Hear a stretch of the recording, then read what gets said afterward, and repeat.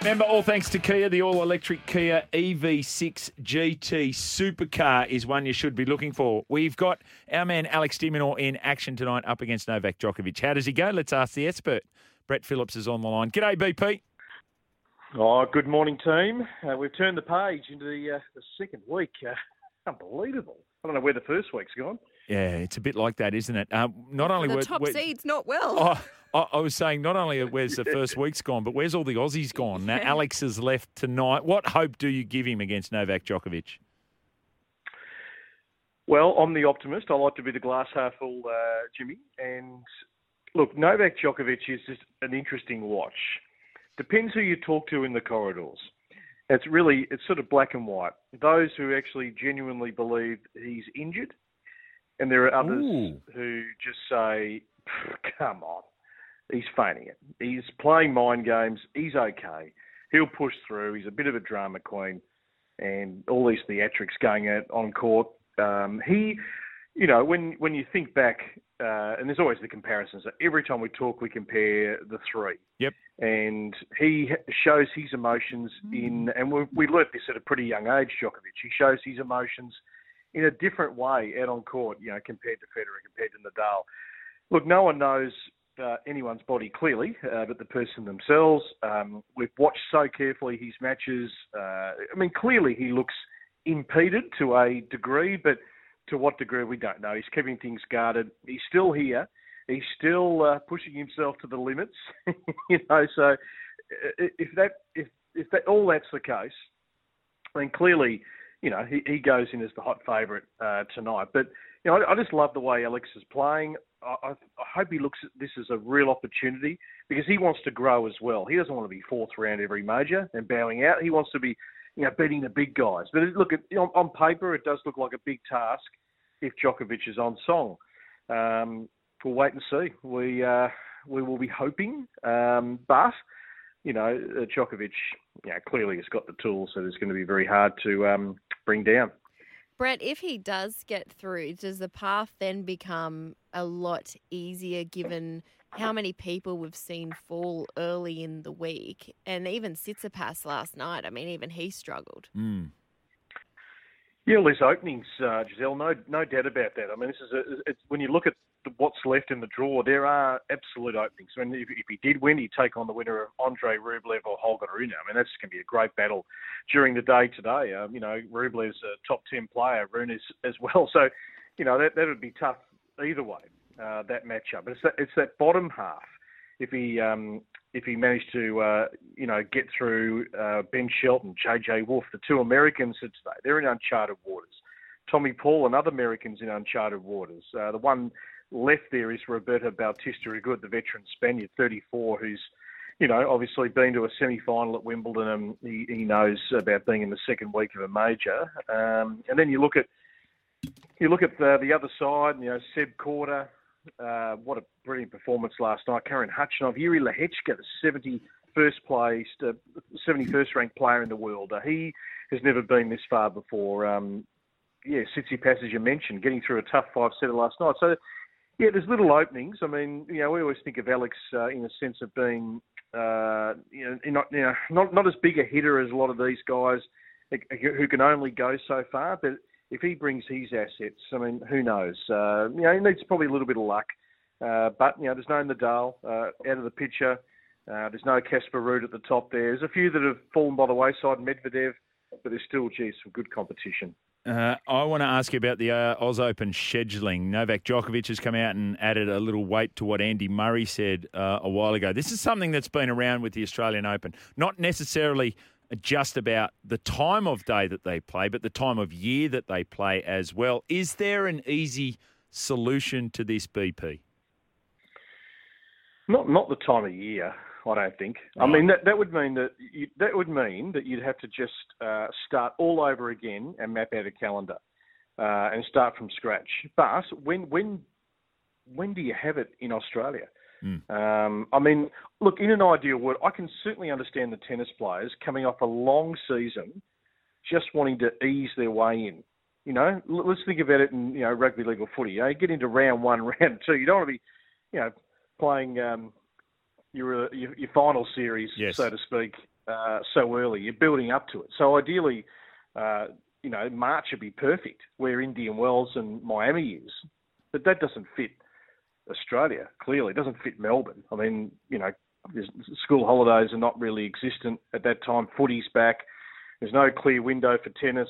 So, look, it certainly suits us perfectly. I think it's the other end. They've got to somehow shorten the season, Jimmy. That's say to players, you're going to get 2 months off. Yep. We're going to finish at the end of October. And because at the end of the day, November is full of, ATP finals, next-gen finals. I mean, those things could be somehow manoeuvred into other parts of the year, perhaps. So I think that somehow they've got to find a solution to that. Mm. What about the time of day, though? What about the 4 a.m. finishes? Yeah.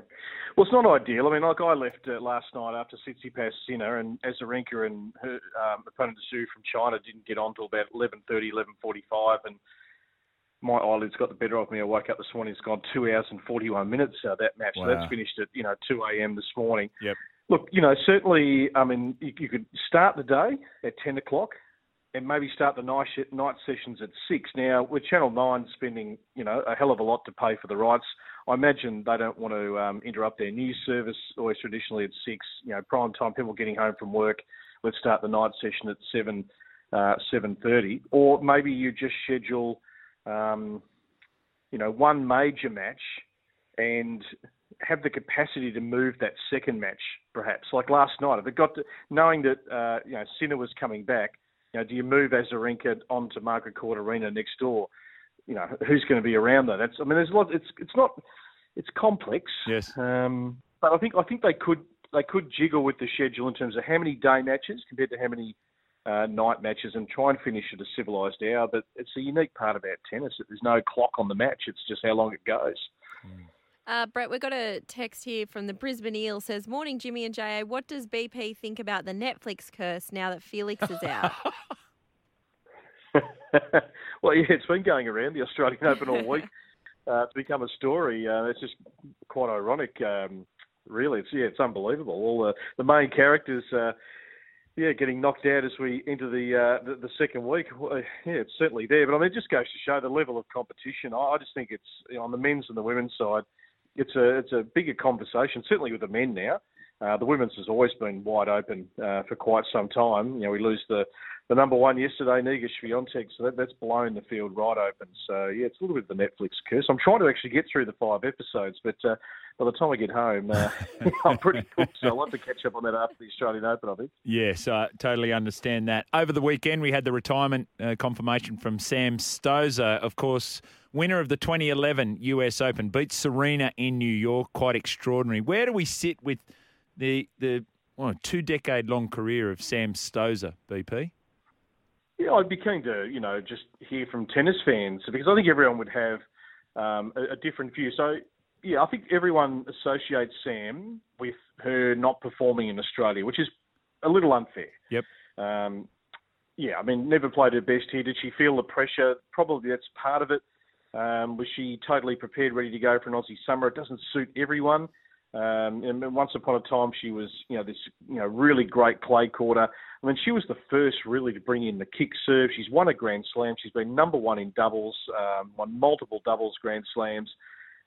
She's been top 10 in the world, and she's ticked a lot of boxes in professional tennis. And, played across all the disciplines, mixed doubles, doubles and singles, and really was our leading player there for quite some time. So I think she can walk away extremely proud of her career, because if you achieve the numbers, the amount of match wins, and not everyone's just going to win, Grand Slam titles. They're extremely hard to win. If you win one in your life, that is something pretty special. So, as I said, I think, I don't know if I said on your show, Jimmy, but I said last week that I think maybe her best legacy is still to come with Ash Barty in developing our women here in Australia, because the cupboard is, quite frank, extremely bare. Yeah.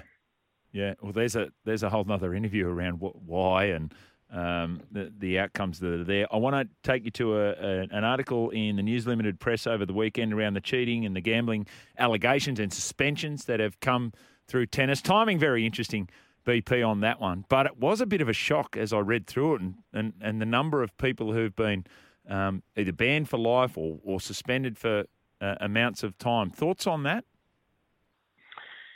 Yeah, I haven't read the latest article, but this historically goes back quite a bit, and the issue has always been that the prize money at the lower end of tennis hasn't really moved for the best part of a couple of decades. I mean, I know the tier down from the ATP Tour, the ATP Challenger, is putting a hell of a lot more money into the tour to give more players a chance to actually make a living out of the sport. This is how desperate some players can become. If you're stuck between, let's say, 300 in the world down to 1,000 in the world, it is really, really tough going, and desperate measures at times. But obviously, tennis has brought in their own integrity unit and are really on top of this. There's a hell of a lot of matches going on every single day of the year. It's a bit like horse racing. It just doesn't stop. Yep. The world of tennis, and there's obviously been some pretty stiff bans that have been handed out. But that's the issue for tennis. They've got to try and get more people making a living out of the sport rather than just 100 players on both the men's and the women's side. Yeah, really interesting the way that plays out. BP, you've had another massive night. You've got another one coming up. Go the Demon tonight. Let's hope you can get it done, and we'll look forward to chatting tomorrow. Indeed. Thank you, team. I'll talk to you tomorrow. BP there, thanks to Kia, a pinnacle of engineering. Kia EV6 GT, the most powerful Kia ever created. Yes, he did. Port Macquarie Pearl. We'll get to that very shortly. Vossi and Brandy here. Hope you enjoyed this podcast. Don't forget, you can listen live to the show every weekday morning from 6 till 9. Tune in through 11:70 a.m. in Sydney or anywhere in the world through the SEN app.